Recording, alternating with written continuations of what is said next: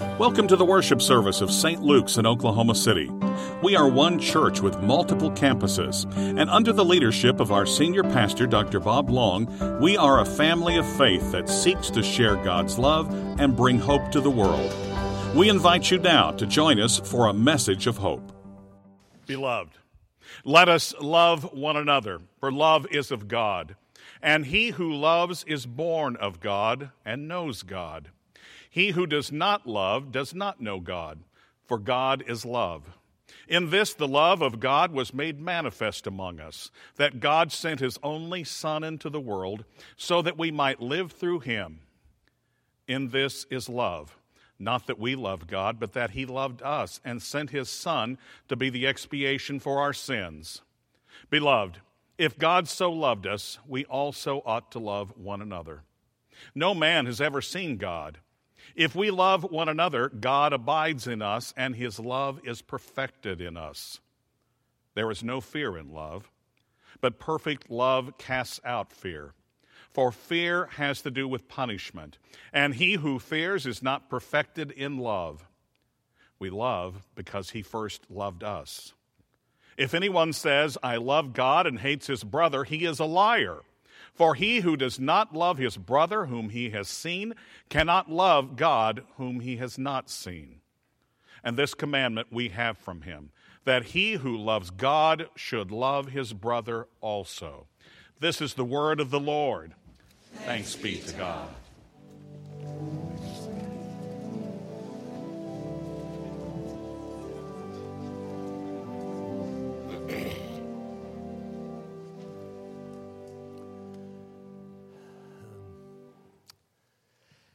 It was 50 years ago, 1969, that the song Let's Get Together was rising up the charts and would go to number 5. It became incredibly successful.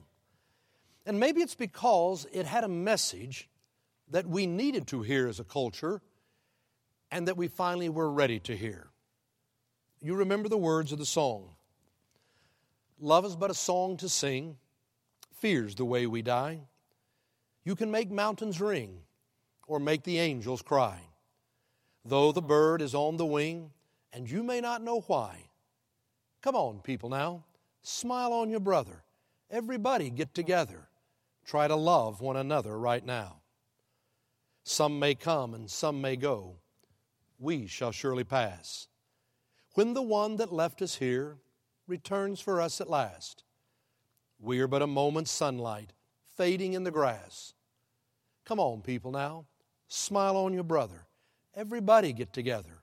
Try to love one another right now. It was a message that we needed to hear after such a tumultuous decade. Living through the 1960s, we had 3 of our leaders assassinated. Robert Kennedy, we had John F. Kennedy, Martin Luther King Jr. Here we had all of these political leaders, people making a difference in our nation, assassinated in a 5-year period. We had never had that. We have not had that since. It was a difficult time in our nation. We were in the midst of the civil rights movement.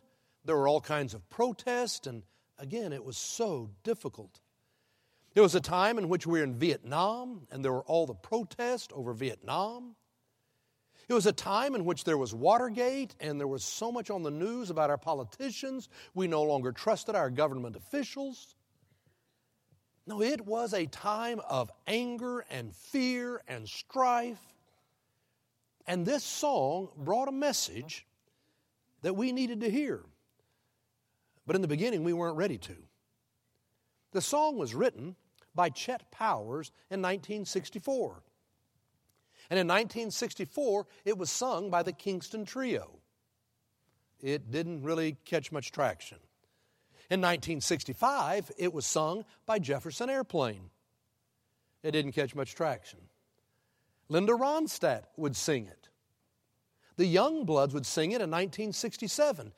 In fact, it would be recorded from 1964 to 1969, recorded 8 times, 8 different artists recording it, and yet it never really did much until 1969.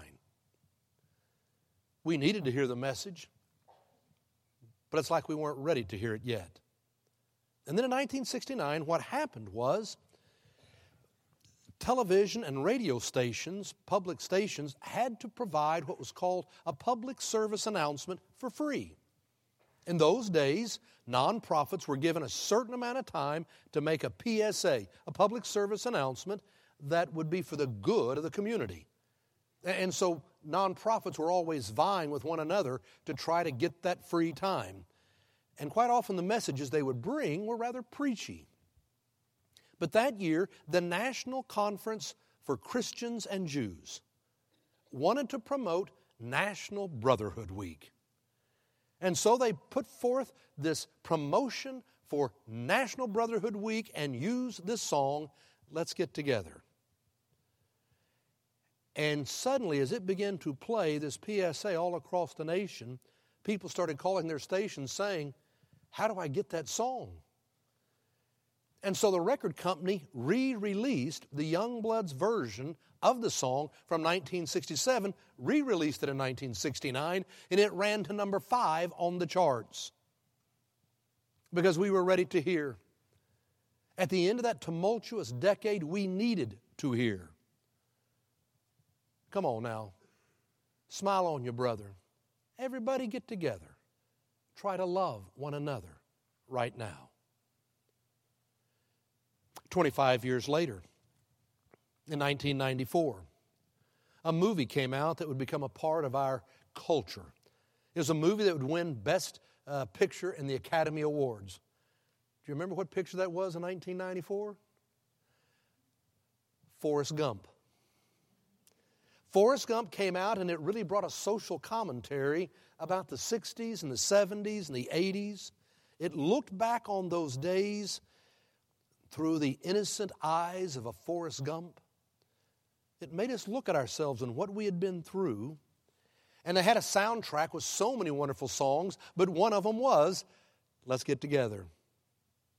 It would sell 12 million copies of that soundtrack. 50 years later, I believe we're in a place in our culture, a time in our history, when we need to hear that message again. Maybe it's a message we are ready to hear. Come on, people, now. Smile on your brother. Everybody get together. Try to love one another right now. It's not a new message, really, for where we are. It's a message that's been shared by people of faith for over 2,000 years. It really is the message of our scripture lesson this morning from the first letter of John. Now, right now, you and I are in a church-wide Bible study. I've been asking you to read one chapter of John a week. We've had different leader guides or guides for you out in the narthex you can pick up to read one chapter from the book of John a week. There are prayers to pray. There are questions to think about. You can talk about them with your spouse in your Sunday school class. Just reflect on them on your own. And so we've been going through a series, Finding the Way. Well, this morning I want to start a new series, just a short series on music that changed the world. We do this each year, choosing a few songs, because I believe that music speaks to our hearts, and it's something you remember. And, you know, I can start to hear this music, as we're going to hear in a few minutes, and I can sing every word, and it just kind of starts moving your soul. You remember things in music. And so I want us to look at some music here for these next couple weeks, but I still want to do it with this flavor of John. And so we take a little detour this week from the Gospel of John to the letters of John. And we're reading the first letter of John. And most scholars would say that the author of the Gospel of John was probably the author of 1 John, 2 John, 3 John. It probably was written between 95 and 110. It may have been written on the Isle of Patmos. Though some scholars would say, no, the Gospel of John may have been written by the apostle, but the first letter of John was written by a disciple of John. May have been written in Ephesus. But irregardless, the spirit of the gospel is very much the spirit of the letter. For in the Gospel of John, Jesus says, "A new commandment I give you, that you love one another as I have loved you. By this all people will know that you are my disciples, if you have love for one another." And then in the letter of John, John would say, "Whoever says he loves God and hates his neighbor is a liar. For how can you love God whom you've not seen if you can't love your neighbor whom you have seen?" No, the Spirit through the Gospel of John and the letter of John is the same. An emphasis on what does it mean to love one another because Christ has loved us. The Spirit is the same whether we are in the Gospel or we are in the first letter of John. I believe that's a message you and I need to hear. Because we live in a time when we are so divided. We are so polarized. It's always them versus us. And we decide who them is. And we put ourselves into these little categories. And either you're for me or you're against me. And we live in a time which we are so divided on so many subjects. And I think we need to hear a message. Come on, people now. Smile on your brother. Everybody get together. Try to love one another right now. I want us to think about it this morning. 3 things that I want to share. First of all, I like the statement, smile on your brother. Smile on your brother. John would say, "Beloved, let us love one another, for love is of God. And he who loves is born of God and knows God.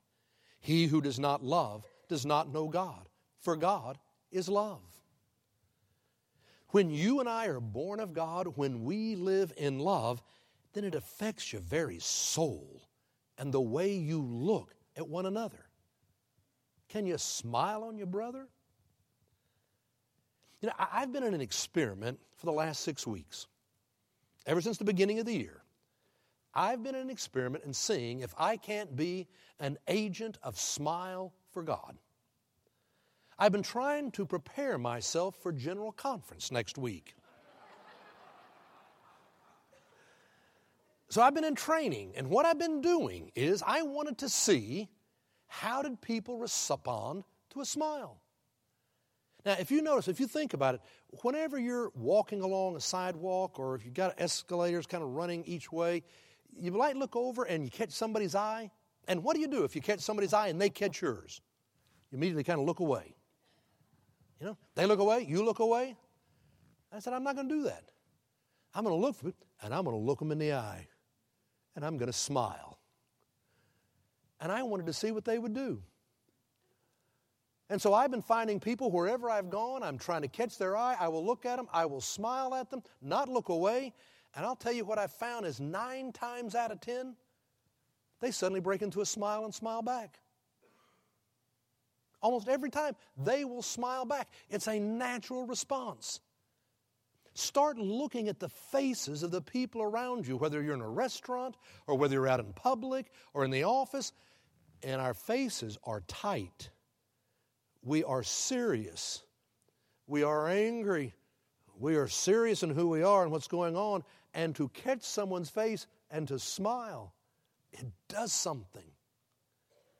Now, I do that when I'm in public and I'm just passing and it's going to be a quick moment. It's a smile, a nod of their existence. But now if I get in an elevator, I take it another step. You know, whenever we get in an elevator, we're standing shoulder to shoulder, and we understand that politely we're not supposed to recognize the other person exists. You stand in an elevator and you look up at the numbers, and we're watching them go up and down, and we don't act like anyone is beside us. I decided whenever I got in an elevator, people got on, I was going to look at them, smile, and say, good morning. It might be a comment, sure is cold outside. Or if it's football season, I would usually lead with, the New Orleans Saints got robbed. It always started a conversation I remember I was out at Baptist Hospital making some visits, and I got on an elevator, and this guy got on, and I mean, he was a big, tall guy, and he had some long hair, and he had a beard, and he had tattoos all over, and he looked pretty serious. And I thought, this is an experiment. How are you? He kind of looked at me, kind of smiled, and I said, man, those Saints, boy, once we mentioned football, we were off and running. He talked the whole way down. I mean, we visited. When I walked out, he was going, have a good day. You too. I was out in California. I told you recently we were out in Anaheim, and I was staying high up in a hotel, and I got on the very next floor. A mother and a father and 3 little girls got on. They were probably elementary age, maybe early junior high, and they were very respectful and quiet and kind of got on, and no one was saying anything. I heard the little girl say something to her mother, and she had a strong English accent. And I said, good morning. Are you from England? And they said, no, we're from New Zealand. We're going to Disneyland. We're going to go see Mickey.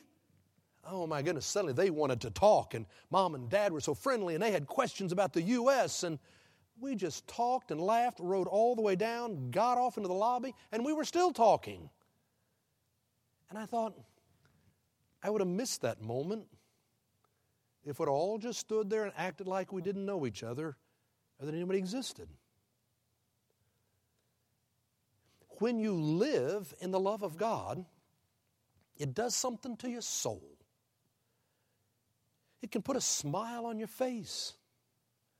And in this world of such tension and anger and fear, what a gift. Come on, people now. Smile on your brother. We do it because we live in the love of Christ. Secondly, I like the statement in the song, some may come and some may go. We shall surely pass. When the one that left us here returns for us at last. It made me stop and think, we shall surely pass. We get so upset in the moment about certain things, whether it's political or in the church or social. We can get so upset in the moment.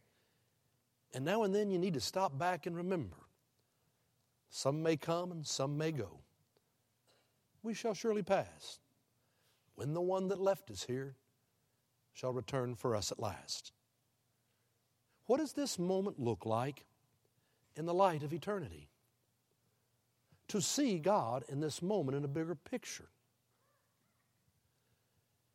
You know, I really do believe that it is God who works in our world and in our lives in much bigger ways than we sometimes see in the moment.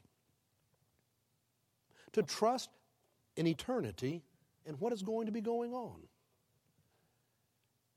Not long ago, I told you we had been out in California. Phil and Wendy and Josh and I were all out there to go visit with Chef Bruno Serrato.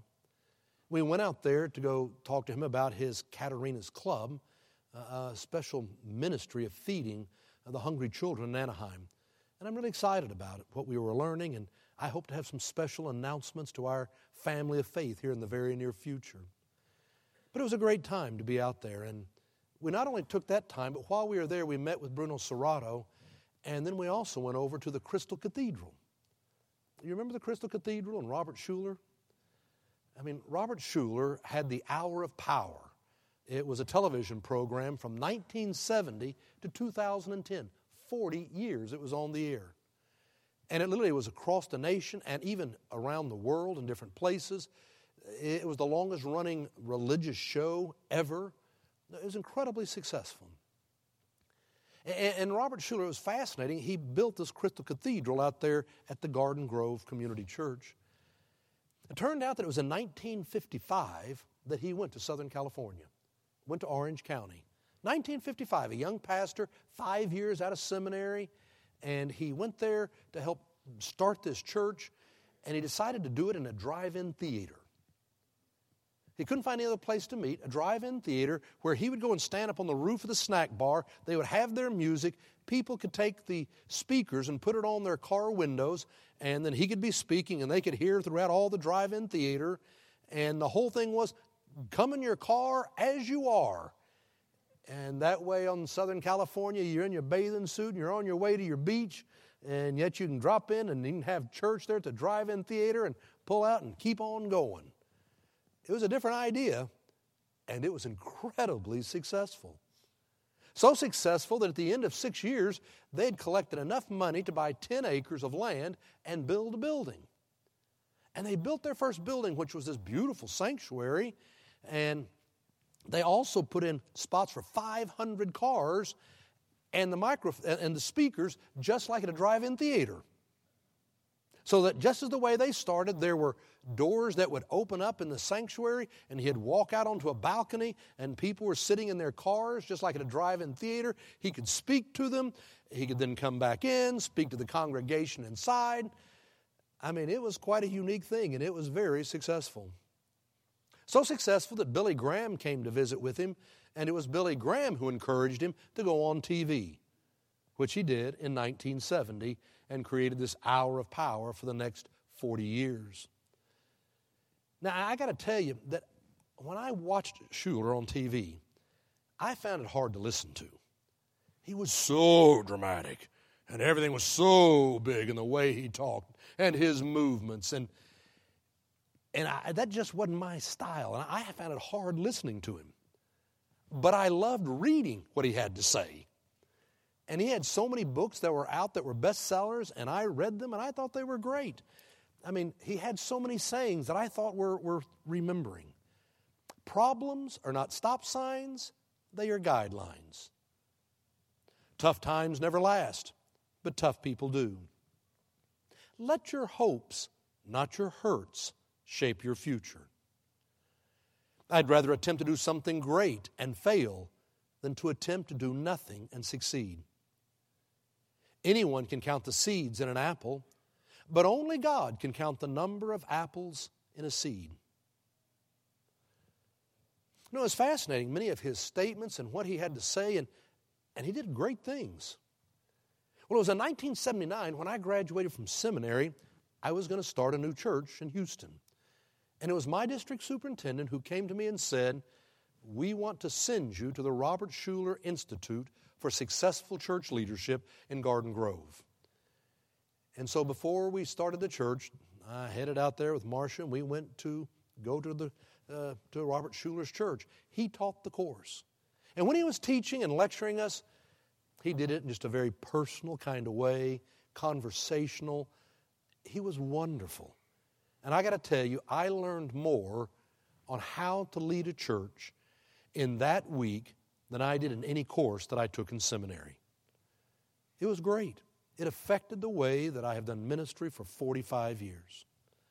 And you know, one of the fascinating things that he said, I've never forgotten, he said, you know, if you read your Bible, you're going to find that Jesus never called anybody a sinner.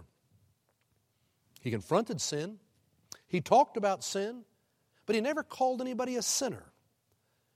It's like he believed in people. And he said, I've always believed that if I could help people be ever closer to Christ, they probably would sin less. It was an interesting approach. And it worked incredibly well. In 1980, they opened the Crystal Cathedral. Seats 3,000 people. It's all glass in the shape of a star. Oh, it was quite the spectacle. I mean, it caused a stir, and it was very successful. In 1982, he managed to get an audience with Pope John Paul II. And he traveled to Rome and met with the Pope and brought renderings of the church and the plans and asked for a papal blessing. Would you bless the church? Would you bless the ministry of this church? And the Pope did. And that was a big deal. The Catholic Pope blessing the Protestant church is a big deal. The church continued to thrive through the 80s and into the 90s. Schuller finally retired in 2006. He was 80. And they went through a difficult time of transition. And it came at a bad time because the recession of 2009, 2010, and when that came, the church fell on some hard times. And in the end, couldn't pay all their bills and had to make a decision. And they sold all this facility to the Catholic Church Diocese of Orange County. Orange County originally had 300,000 Catholics, but it was growing and booming, and it now has the largest population of Vietnamese outside of Vietnam. It now has 1,200,000 Catholics in Orange County. And they bought this facility, and they have services throughout the weekend where thousands come in several different languages to worship every weekend. It's owned by the Catholic Church, and it's now called Christ Cathedral. Well, they're renovating the Crystal Cathedral Sanctuary so that the inside they can do more worship as they would do in the Catholic Church.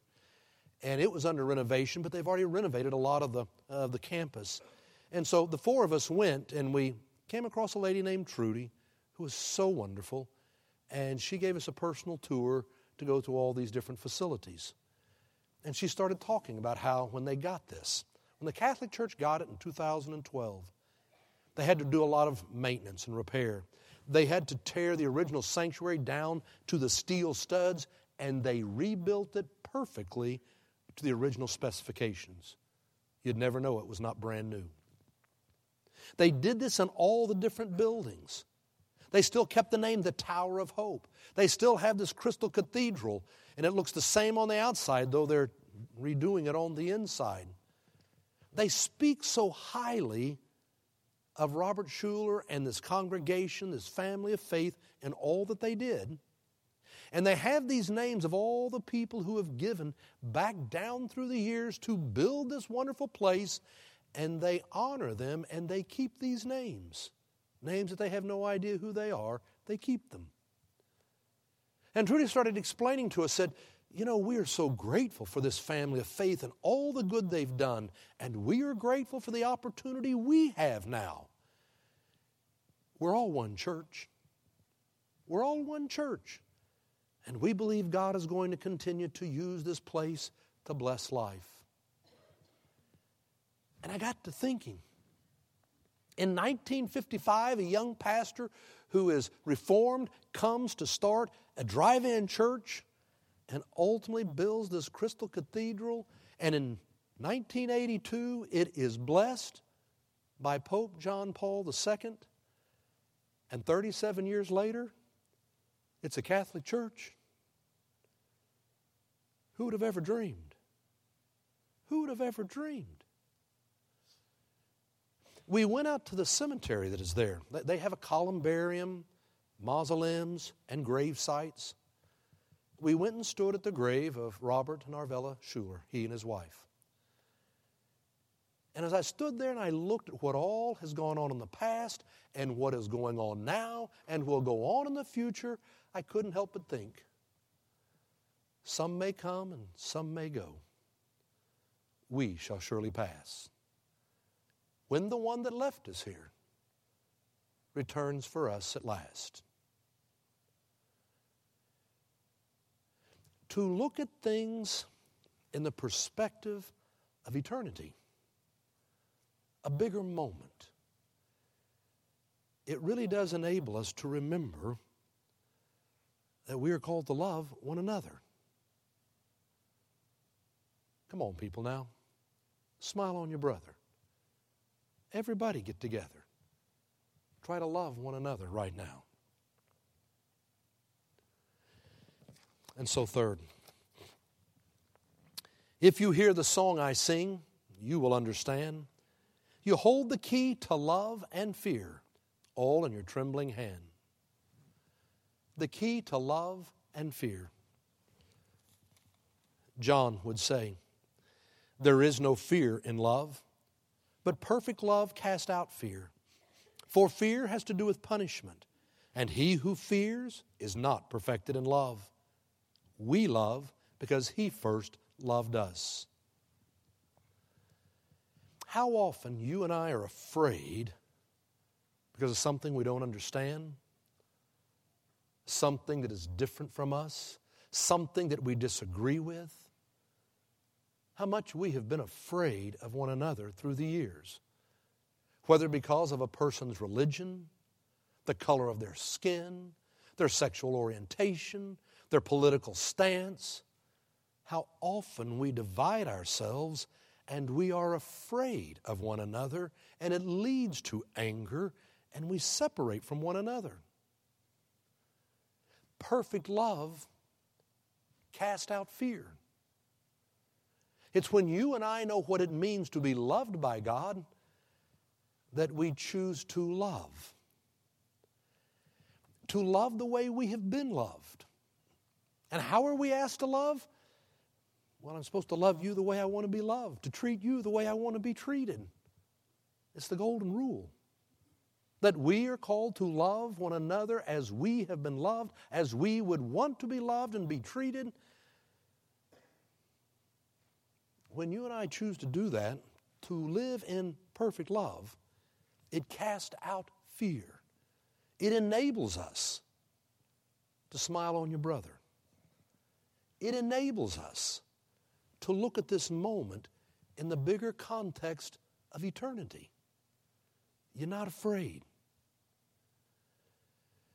One of my favorite authors is a lady named Kate Braestrup. Kate Braestrup wrote some books entitled Here If You Need Me, another one, Marriage and Other Acts of Charity. She's a lady with a real sense of humor and great insight. She's an ordained minister, and she serves as chaplain for the game wardens in Maine. Now, I've never heard of the chaplain for game wardens. That's what she does. Her husband was a state trooper for the Maine Department of Public Safety. And they lived in Maine, and it turned out they were childhood sweethearts and got married very young. And they were so in love, and there was so much laughter and life in their lives. And then they wound up having 4 children. And after 9 years of marriage, they finally were making enough money they could make ends meet. And everyone was healthy, and life should have been good. But at the end of 9 years, actually where they were was they were fighting and arguing all the time. And I don't mean kind of just arguing. I mean door slamming, screaming, pencil breaking, cup smashing, fighting. They really were in a bad place. And this went on, and finally Kate could not take it anymore, and she said, we need to go to counseling. And so before she went to counseling, she made up a list of 11 things that Drew was doing wrong. And she went to counseling, and she laid out before the counselor, here's all the things that he's doing wrong, number 1, number 2. And she said he was great about it. He'd say, I'll try to do better. I'm going to listen. Okay, I'll pay. 11 things. He's all the things he's not doing right. Well, they got through with counseling, and it didn't get any better. They continued to fight. They continued to argue. More months went by. And finally, Kate said, I want a divorce. I can't do this. And Drew was crushed. I mean, his childhood sweetheart, they were going to divorce, to be without her. He was crushed. And one day he was at work and Kate was at home taking care of the kids and the 2 youngest, a boy and a little girl, and they were fighting as the little girl was picking on her brother, and she finally broke them up and said, y'all can't do this. And she looked at her daughter and said, you've got to learn how to love your brother. And she looked up and her chin was quivering and she said, but I don't know how to love him. And Kate said it hit her like a ton of bricks. And I don't know how to love Drew. He won't tell me what he wants. He won't tell me what he needs. I don't really know how to love him. And then she thought to herself, well, maybe I need to try to love him the way I would want to be loved. Maybe I need to treat him the way I want to be treated. And she thought, man, this sounds so good. She went quickly as an author and wrote it down. I need to love him the way I want to be loved and the way I want to be treated. And she read it back out loud and she thought, well, good Lord, I just reinvented the golden rule. It wasn't so profound and new after all. The next day was Sunday, and she was in church. She was standing beside Drew with the children all on the same pew, and they were standing and singing these songs about love. And she suddenly began to sob. She began to sob when she thought, you know, the way that I'm treating Drew is not the way I'd want to be treated. The things that I say, the things that I do, it's not how I would want to be loved. It's not how I would want to be treated. To know what it means to feel loved by God, and then to feel like we're called to love one another, to love one another the way that we want to be loved, the way that we want to be treated. Now, she made a commitment standing there sobbing in church. She was going to do it different. And so she came home, and when she was at home, now before she would speak and get angry or demand, she'd always stop and think, if what I say, is that what I'd want to be said to me? Am I loving the way I want to be loved? Am I treating him the way I want to be treated? I know I have been loved by God. I have been blessed. Am I loving him the same way?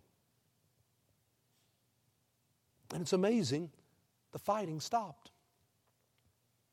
Drew was trying in his own way, and now Kate was trying in her own way. The fighting and the screaming stopped.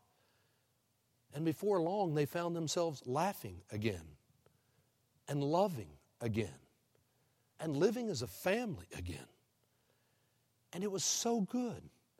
For the next year, it was so good. And then one morning, Drew was out on patrol, and it was an icy cold morning in Maine, and he was standing beside his patrol car when a truck came along and began to slide and smashed into him and his patrol car, and he was instantly killed. And suddenly Kate became a widow at a very young age with 4 small children. The last year had been so beautiful. The grief was so deep. It was probably a year after Drew died.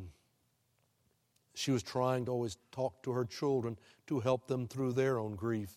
And she was talking with her oldest son, Zach, who was 9 years old. And as they were talking, Zach said, you know, Mom, you and Dad used to fight and scream and holler. And it was scary. I mean, so scary. And Kate said, I'm sorry about that, Zach. I'm really sorry. But Mom, one day it stopped.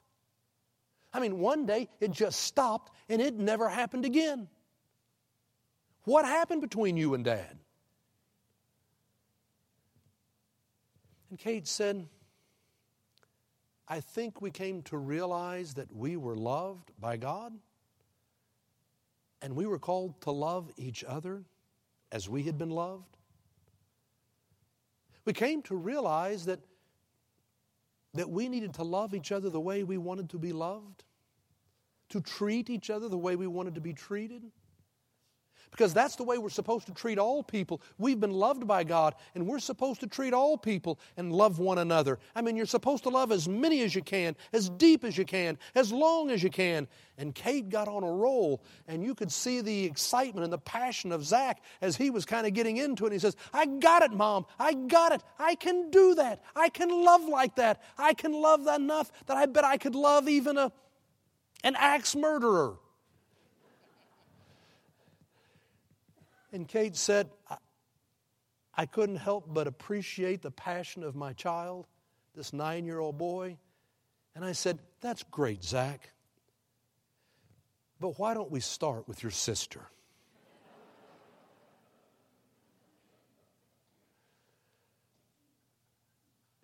Why don't you start with the people right around you? To be able to look deeply and not be afraid. To love perfectly in God. To love in the light of eternity. Come on, people, now. Smile on your brother. Everybody get together. Try to love one another right now.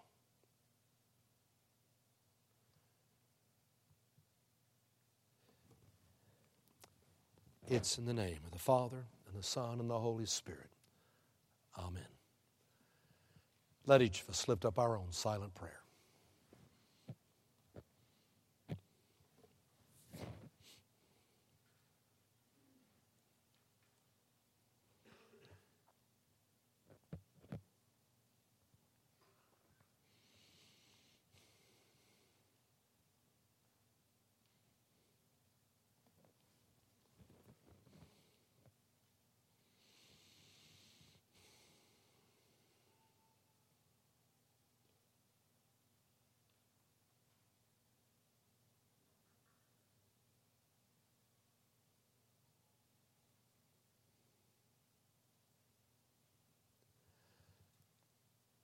Amen. You've been watching the worship service of St. Luke's United Methodist Church in Oklahoma City. We are one church with multiple campuses. Learn all about St. Luke's different services and programs on our website, stlukesokc.org. We trust that you will experience God's love and hope throughout this week.